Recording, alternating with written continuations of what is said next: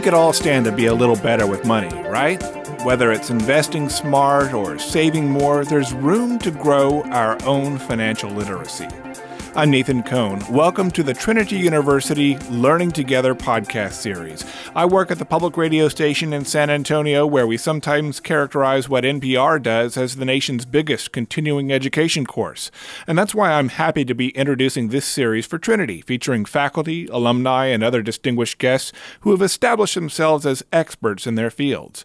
It's all part of the university's lifelong learning initiative designed especially for alumni. Today, you'll enjoy a conversation on budgeting with finance expert Josh Sigmund, class of 2001. Just remember, you can borrow for a house, you cannot borrow for retirement. Josh Sigmund is Vice President of Legacy Mutual Mortgage. Dr. Dante Suarez, Associate Professor of Finance and Decision Sciences, will engage him in the conversation. Hello, everyone. Hello, Trinity Tigers. Welcome again to Learning Together, a podcast series as part of the lifelong learning initiatives presented by Trinity University's Office of Alumni Relations. Again, I'm Dante Suarez, Associate Professor of Finance and Decision Sciences, and we are here with Josh Sigmund, class of 01, who is Vice President and Senior Loan Officer with Legacy Mutual Mortgage. In the previous podcast, we were talking about his story and the idea of how we really have to be very careful when we're spending, especially if you carry a balance on your credit card. So, Josh, can you tell us a little bit more about some suggestions that you have, especially for somebody that's graduating from college, somebody that's young here, or I guess these kinds of things that you're going to tell us about apply to everyone? Yeah. So, I said in the last series that I've been lucky with a lot of mentors, and I learned this system that I'm about to teach now from a guy named Rick Ruby. He's a really great guy. He's kind of mastered money systems, and you can go Google thousands of money systems, whether it's, Susie Orman's systems, or you can go whatever, the debt snowball stuff. Bottom line is that I subscribe to this one because it worked for me. And so really simply, what I can tell you is that you got to start with the notion that it's a grind.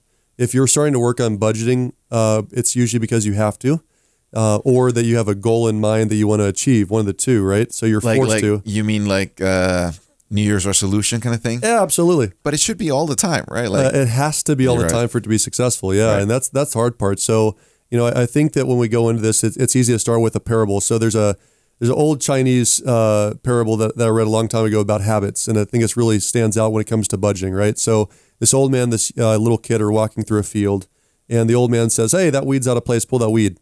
And so the kid pulls out the weed, no problem. They keep walking along a little further. They come across a little bush, a scrub brush that's in the wrong place, and the old man's like, that looks bad too here. You pull that out too. And so the kid pulls out, struggles at it, but he gets it out of the ground. And they keep on walking along, and they come across this oak tree. And kid takes one look at it, doesn't even try. He knows what his grandpa's going to ask, right? Uh-huh. And the whole idea behind it is habits are the same thing.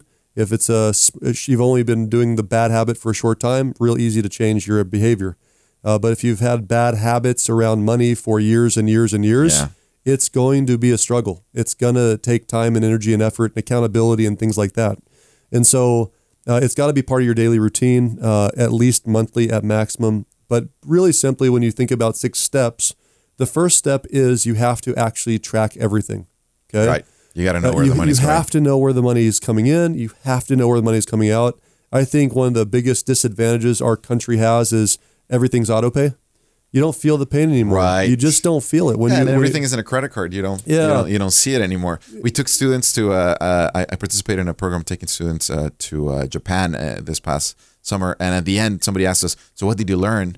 And somebody said, "Well, I learned to use real money." Because in Japan, they still, people pay with bills. And we don't here, That's right? fantastic. I totally agree. Just putting everything on your credit card, you don't realize how much that is. Yeah, it's really funny. We have to associate the pain with the purchase, right? And so maybe you got to have like those dogs that have a spark when you bark or something like that. Exactly right. And there's a couple things to work around this. When I say track everything, there's lots of things you can Google on the internet to come up with an actual budget, but bottom line, it starts with, if you have credit cards, you actually have to read the transaction history. You have to read it, every single line item, and reconcile it, make sure you agree with it. There's mistakes almost every month when I go through my credit cards and bank statements. There's something that was overcharged, undercharged, whatever. Double charged happens quite often, actually. Yes. Uh-huh. And so that's just wasted money to start with. So you're already winning now. You found some money that you can get back. So consciousness. You got to be aware. consciousness. Yeah. And, I'm not going to talk too much about money in general, but I will tell you that when I go to the bank to get cash, I only go to the bank, not to ATMs when I can, to get $100 bills. Because I believe that we are $20 bill cut to death. It doesn't feel like a lot of money when we're spending 10 or 20. You walk into a convenience store, oh, it's just $10. Oh, it's just a $5, whatever. You don't feel that. It's not painful anymore. And so, but I don't like breaking hundreds. So I've got to be really choosy about what I'm going to spend money on if I'm going to break my $100 bill, because I don't want to have a big wad of cash in my pocket. It makes no sense, right? Right. So when I track everything, what you need to really break down is, a budget would start with what's your housing expense, what's your auto expense, what are your insurance expenses, electricity, water, cable, cell phone. Then you've got to put out some line item budget of what you expect to spend out eating and entertaining, eating, drinking, being merry. Versus your budget for buying food to eat in-house, right, at your home. Do you try to separate things that are like the things that you must have? Yes. The things that... the wants versus needs. And then the things that potentially you could do without. I love that you said that, and the answer is yes, right? So one concept that I really believe in that I learned from Rick is an idea of knowing your survival number, okay? What do you mean by that? So a survival number would be, I can't fail to make a minimum payment on my car payment or my house payment, or they take it away, right? I can't fail to make at least a minimum payment on a student loan, or I will get a massive hit on my credit, right? So when you think about in terms of the minimum payment on credit card, the minimum insurance payment, whatever it is, all those totaled up would be what's called your survival number. And you've got to eat, so put in a number for food. But when you add all that up, the idea then is, okay, I look at this number and I say, okay, how much money do I have in reserves in the bank to float me in the event that the poop hits the fan? I get fired, right? I lose my job. Life happens. I get disabled. I can't work physically for 3 months or 6 months. You had to have your rainy day fund. You have to understand, which is step 2, right? Which is having a float account. I believe you need to have a minimum of 3 months float, which is 3 months of your survival number. Okay. In a separate account. So if your total bills, everything add up to $2,500 in a month, your goal should be second to get up to $7,500 in checking and savings, with not the purpose to spend it. It's literally the purpose is for it to be there in the event that life happens, and it will. Right. If it's not there, what ends up happening, because I've heard other systems, they say, step 1, pay down debt. Wrong. If there's no float, then what happens is when life does happen, we go right back to the credit card. Right. Because there's no way to not use a credit card, because the dark side of the force is always there waiting for you. It's always pulling you. Exactly right. So I believe step 2 has to be, you've got to focus on getting a float account of 3 times your survival number, right? Got it. In order to get the survival number, we have to track everything. One other piece of the tracking everything I would add in is you should pay all your bills on the same day every month. And you should stop doing with the consciousness of it. Yeah. So, auto draft is great in theory because of its convenience, but it's horrible in that you don't associate pain with the purchase, right? And so, and we can justify, it's only $100, it's only $300. We don't think that much about it sometimes, depending on how long you've been in business, perhaps, right? Mm-hmm. But if you look at on a single day all incoming deposits, tax returns, you get your tax return, you get a $50 mail-in rebate back, you get your paychecks for 2 weeks, and all that comes in, and then you sideline against all the outbound expenses. Now I get to look at, oh my God, I worked this entire month to go negative. Because now I can look at, if I spent more than I made, it's still negative savings, right? Right. But I get to feel the pain of it. Or I'm like, how did I spend that much money in a month? Right. Where is it? I don't recall having a brand new shiny horse or a new car. So now I can feel the pain of, I must have wasted money if there's nothing to show for it. Right. Because I really don't need to eat that nice of food and drink that nice of wine, right? And so that's understanding the survival number, and then getting 3 times is a really important piece. Cool. Then you go to step 3, and step 3 is paying down debt. Right. Okay. Then we have to start working on debt at some point. You cannot avoid it. How choosy you want? I guess I'm assuming you want to start with the highest interest paying debt. Yeah, and I love that you brought that up, because there are other speakers that talk a lot about the order, right? Because some people say pay off the smallest debt first, because then you feel like you're winning, and then go to the second biggest one, right? Psychology. Yeah. I believe mathematically that you can't deny you pay off the highest interest rate first, regardless of the balance. Right. Right. So I don't agree with pay off the smallest one first and get some critical mass moving. No, there's something that's costing you 10%. There's something that's costing you 2%. Right. Especially if you have a really big, you can't, like terrible debt there that's giving you, I don't know, the 29.99% of a credit card. Absolutely. You really want to get that out of the way. Yeah. And, yes, there's arguments about emotion versus logic, but I think that when it comes to math and money is math, choose logic. Interest is more important than the feeling of it. And it is, exponential. It is exponential. That's what I mean by the dark side of the force. It really got you. Yeah. So you start nailing that down and paying it off. And because you've got a float balance, then when you blow up all 4 of your tires running over some nails, you go dip back into your 3-month survival, right? Your float account to buy the tires. You don't charge it at all. That way your balance isn't going back up. The following month or 2 or 3, however long it takes, you fill back up that float account again. Right. And once you're back to 3 months, then you go back to knocking down debt. Right. And that's how you start to get ahead. Right. So once that debt's paid off or down or over, because everyone's got different situations. Sometimes you can do it in a year. Sometimes it's going to take you 10 years or 15 years to get out of debt. Right. The question then comes, paying down debt's nice, but I have to retire at some point. And when should I start saving? Right. Right. The answer is now. You can't. This day and age, there's so few pensions left in the world. You can't really rely on pensions from companies.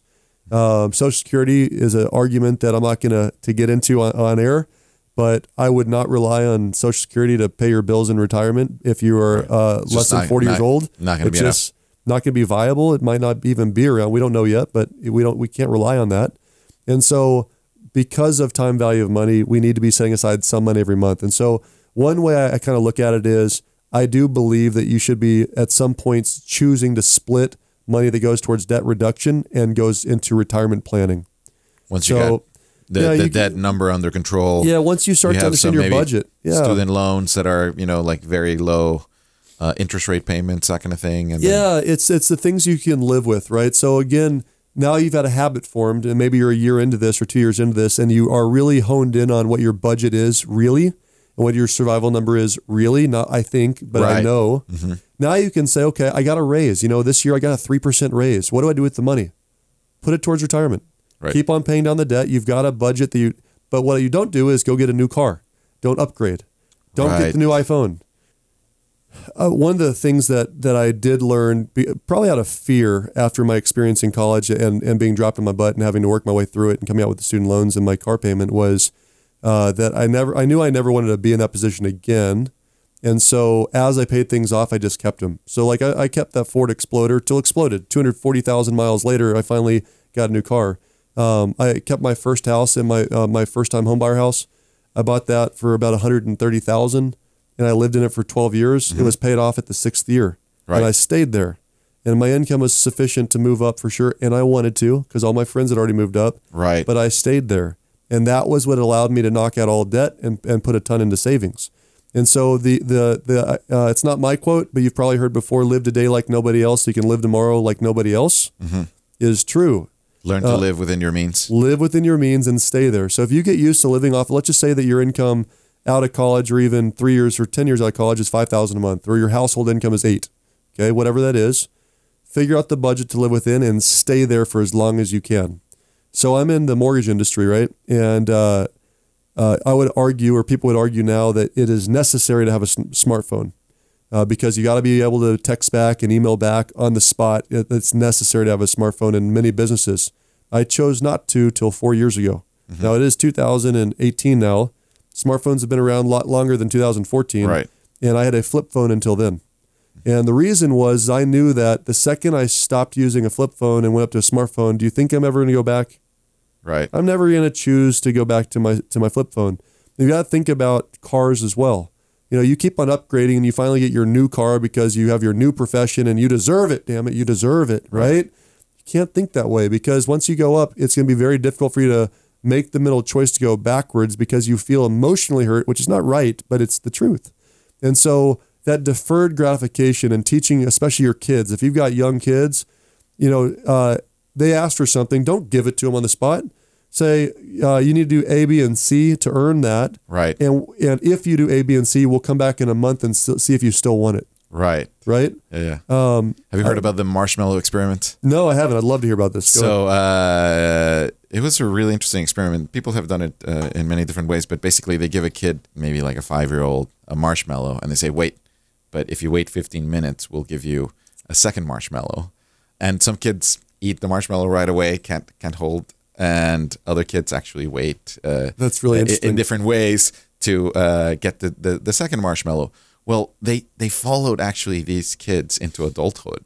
Whether or not they ate the marshmallow predicted their SAT scores, their probability of divorce, of incarceration, pretty much everything. So it's like everything boils down to, in one way or another, trying to make yourself somebody that can basically contain yourself. So this is all about self-control, right? Like Ulysses, you have to be able to tie yourself to the mast. And, I love it. And not... Well, I'll tell you one tip to be able to do that with your money is, so it's not around it anymore, but right out of college, I used in my float account, what I did is I put it on an online banking. So you can do that for sure.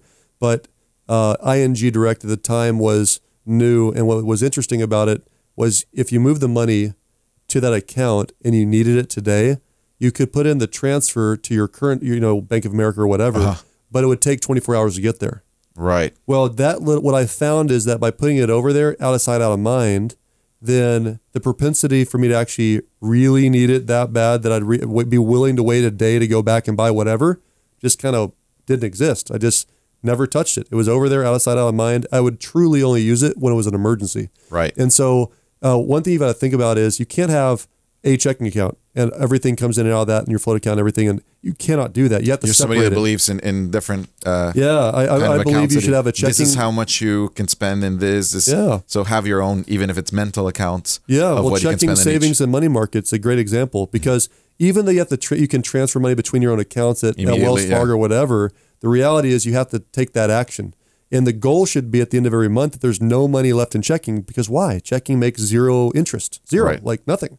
0.025 or whatever it is nothing, now. Yeah. So the idea is that as you transfer out, you're paying the bills, but you're also then choosing to pay yourself. And by paying yourself, you're moving that money over, which gets us to step 4, right?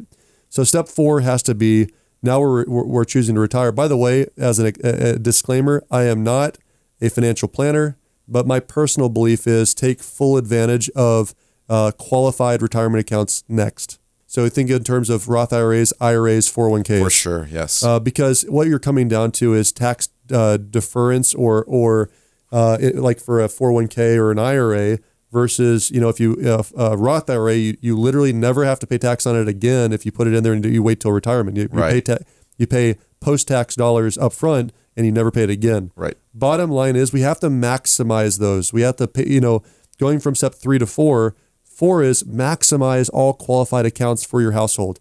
So any 401k, especially 401ks, so many companies match 401ks. It's free money that you leave on the table if you don't put money in your 401k. I tell that to my students. When you get that job, start making the big bucks. Yeah. When they tell you, we're going to match every dollar, sometimes 2 or 3 to 1, up to a maximum.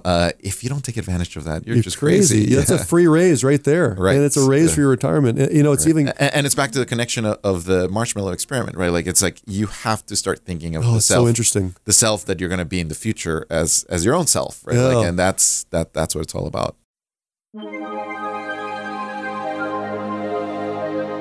Hello, this is Danny Anderson, president of Trinity University. Thank you for listening to the Learning Together podcast series, brought to you by Trinity's Office of Alumni Relations and Development, and produced here on campus by our friends at KRTU 91.7 FM. We're so glad you tuned in today, and we appreciate your continued support of lifelong learning at Trinity University. Let's return to our conversation with Josh Sigmund and Dr. Dante Suarez about budgeting. The question sometimes comes to, well, Josh, I have this in my own company. So there's probably 35% of the people in my own company don't take advantage of our 401k, which matches the 6%. Like, it's a good, legit match. And some of these people I walk up to, I'm like, hey, it's been 3 years now. Why are you not utilizing our 401k? And the answer is an emotional answer usually. The answer is typically, listen, I can only afford right now to put aside $50 a month. That's not going to be able to get me to retirement. And people don't understand, based on just time value of money principles, the dollars put in the earliest are the most valuable dollars. Sure. Yeah. And if you don't start somewhere, if you're just waiting for the lightning bolt of a lottery ticket to hit, or you get a crazy bonus when your company sells or something like that, more than likely you're never going to get to that point where you have critical mass, because at some point the money adds up to a fair amount, enough of an account that the interest on that becomes substantial, right?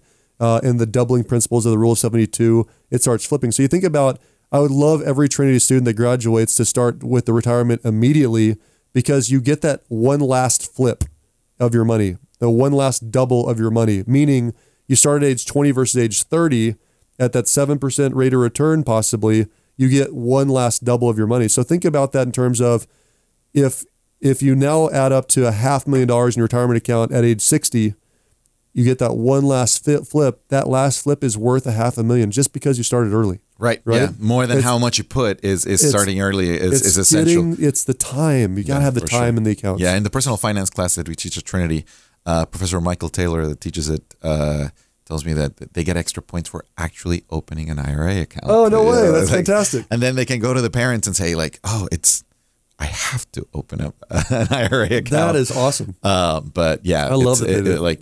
The earlier you can start, the better, right? Yeah. So this is step number 4. Step Once you start saving for retirement, is qualified accounts, absolutely. Right. And I'll do one last tag onto what you just said there, which is, I'm not going to get the math right. I don't have my sheet in front of me that I used to go through in insurance. But one thing that I remember distinctly, and you can double check the math yourself if you like to, is if you put $2,000 into a savings account for a retirement account for a child from birth to age 18, just $2,000 a year, versus if you start putting $2,000 aside from age 19 through age 65, wow, at the same rate of return, option 1 will be worth more in retirement. Probably by a long shot. It's insane. It's insane. It's insane. And you think about how much money you're putting aside in 18 years is what, $36,000 is all you're really putting aside at $2,000 a year, versus going for another 40, you're putting almost $100,000 in option 2. Is worth less. It's worth less than 36. Wow. It's crazy. Yeah. So start early. So now you go to step 5. Step 5 is now, this is where you really, step 4 and 5, you need to have some advice, because unless you are a stockbroker yourself, you need to have advice of where to put your money. But step 5, in my opinion, is getting into mutual funds, right? The idea is that getting into an individual stock is too risky. Look at Facebook. Facebook is one of the most highly valued companies in the nation. Yet it lost 1.5%. You have these ups and downs. And again, I'm not a financial advisor, but what I do know is that mutual funds, if you're not familiar with them, they are managed by somebody else. They're managing in some cases, hundreds of companies.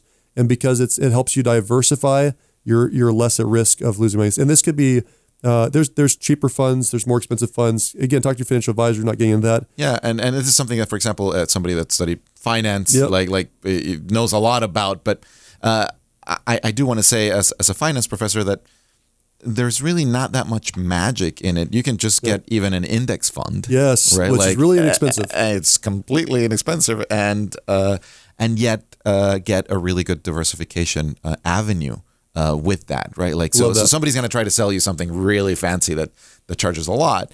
But I think even if you go with an index fund, you're going to be really well off. I think the key word for step 5 is diversification is the key, right? Don't put all your eggs in one basket. Yep. And then step 6 is something we all want to shoot for, which should be paying off your house, right? Tell me about that, because I thought about that, and I had a friend that told me, when you really look into it, you owe some money on your house, right? Mm-hmm. If the interest rate that you're paying it is fixed and maybe not very high, then you take into account that the interest rate payments on the house are tax deductible. Mm-hmm. And his point was that you got the money to pay off the house, you're better off putting it in the stock market. Yeah, so there's a couple of schools of thought, but I'll tell you what my experience has been. There's probably 2-3 points that come out of this. Number 1 is this.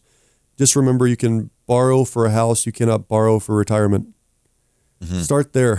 So the reason why it's its own kind of rainy fund. Yeah. So you think about it this way: if I can borrow money on a house, I can take that same amount of money, put the money I was going to pay off the extra payments I would have been adding to my house payment. I can set it aside into a retirement fund, which can grow for me into retirement. And then when I retire, I can pay off my house with hopefully a lot more money that made money for me.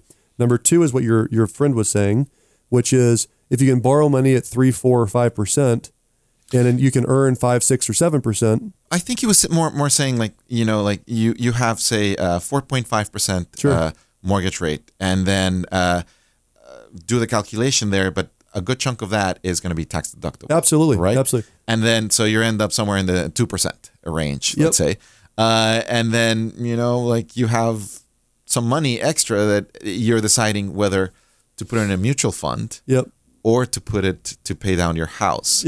His point, and I think there's some we're saying the exact same thing about that maybe you don't have to pay off the house very quickly. We're saying I love that you said that. We're saying the same thing. Think of it like this. Now, mind you, tax laws change by administration sometimes, right? So there's a new Trump. So again, talk to your CPA about the new tax law, because there are some limitations to how much interest you can write off now. But let's just say, for example, you have a rate of 4.5%, and let's say you're in the 33% tax bracket, and you end up, cost of money then is about 3%. You write off a third of it. Your cost of money is about 3% at that point. Right. Okay. Well, if you can earn more than 3% anywhere else over that 30 years, put it somewhere else, because your net worth will benefit from it. Right. Which goes to the third thing, which people fail to realize about real estate in general. Real estate is one of the only assets that you can truly leverage in a big way. Right. Thinking like this, right? If I invest money in the stock market and I have a 10% gain, it's only on the money I have in the stock market, and at max I can take out another 50% if I want to take out a line against my stocks, right? So I can maybe get 150% of my money is what's working for me, if that makes sense, right? But for easy, let me say it slower, I guess. In general, most people are not going to leverage their stocks. They're just going to earn interest on the money they have invested. So maybe they put in $10,000 in the stock market. It grows 10%. Cool. It's worth 11 in a year. Right. Okay. Versus I can go buy a $200,000 house, and I might have two options. Maybe I can pay off that whole mortgage, $200,000, or I could put $10,000 down and invest the other $190,000. Right. Right. Well, not only do I earn interest on the other $190,000, but the appreciation of my property is not just on $10,000 I put into it. Right. If my house appreciates by 5%, it's appreciating by 5% on the $200,000. Yes. Even though I only have $10,000 into it. Right. So you get this double benefit of you're earning interest in the money you didn't put into the house, and your house over time appreciates on its overall value regardless of the loan size. For sure. Make sense? So that's why it's one of the things that it's hard to do, but ideally you want to wrestle and make sure your retirements are strong before you actually work to pay off your mortgage, in my opinion. Right. Now, there are cases where when your net worth is higher, you would choose to pay off your mortgage earlier. If your net worth is already, regardless of your age, you could retire. In states like Texas, where there is a community property state, we have some asset protection by having money in our homes, right? So a doctor, for example, that is in a litigious environment, everyone likes to sue doctors these days, it seems like, they might choose to pay off their house early, because even if they did something wrong, they're not going to get the money out of the house. Right. So it's a very safe from an asset protection, that's a good thing. Right. But from all of us that are not retired yet, or are not in the even on line to retire yet, we need to put the money in an area to grow. Right. Because it's all for naught if we have to work till we're 90. Right. So those are really the six steps that I've been prescribing to, and it's worked very well for me and for so many people that I've worked with in the past. There's a lot of wisdom in there. Cool. Awesome. Thank you. Thank you so much for listening. Today's podcast was recorded and produced by Trinity University's KRTU radio station for the Office of Alumni Relations and Development. New podcasts will be released on the first Tuesday of each month. For more information about our Learning Together podcast series, or to suggest topics for future consideration, email us at alumnipodcast@trinity.edu.